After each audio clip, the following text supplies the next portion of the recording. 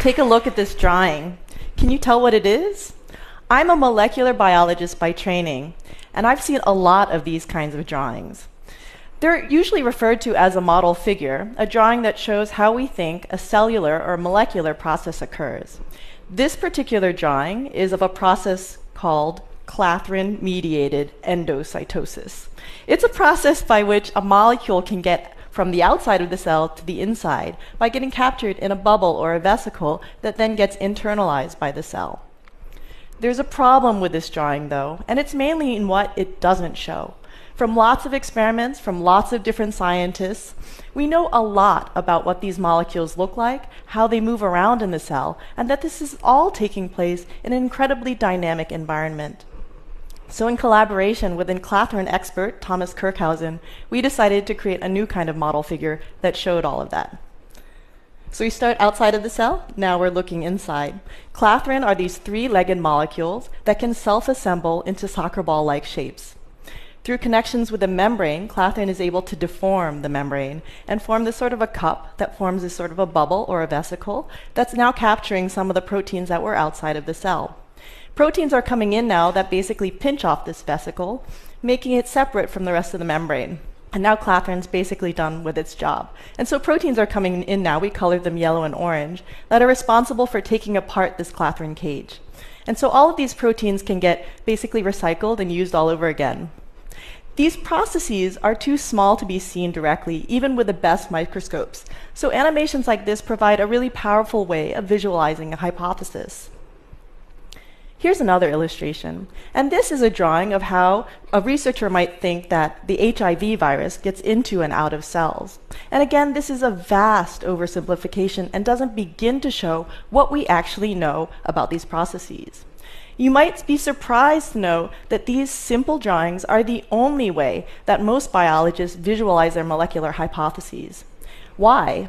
Because creating movies of processes as we think they actually occur is really hard. I spent months in Hollywood learning 3D animation software, and I spend months on each animation.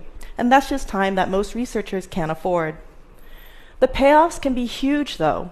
Molecular animations are unparalleled in their ability to convey a great deal of information to broad audiences with extreme accuracy.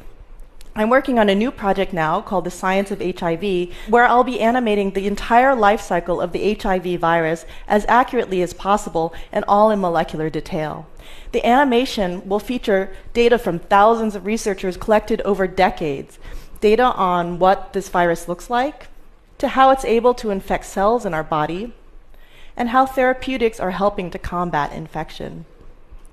Over the years, I've found that animations aren't just useful for communicating an idea, but they're also really useful for exploring a hypothesis. Biologists, on the most part, are still using a paper and pencil to visualize the processes they study, and with the data we have now, that's just not good enough anymore. The process of creating an animation can act as a catalyst that allows researchers to crystallize and refine their own ideas. One researcher I worked with, who works on the molecular mechanisms of neurodegenerative diseases, came up with experiments that were related directly to the animation that she and I worked on together. And in this way, animation can feed back into the research process. I believe that animation can change biology. It can change the way that we communicate with one another, how we explore our data, and how we teach our students.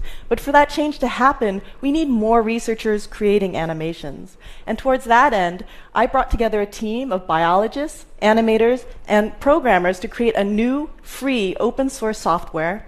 We call it Molecular Flipbook, that's created just for biologists, just to create molecular animations.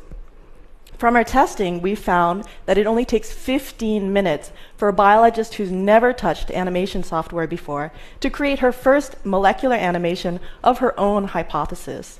We're also building an online database where anyone can view, download, and contribute their own animations. We're really excited to announce that the beta version of the Molecular Animation Software Toolkit will be available for download today.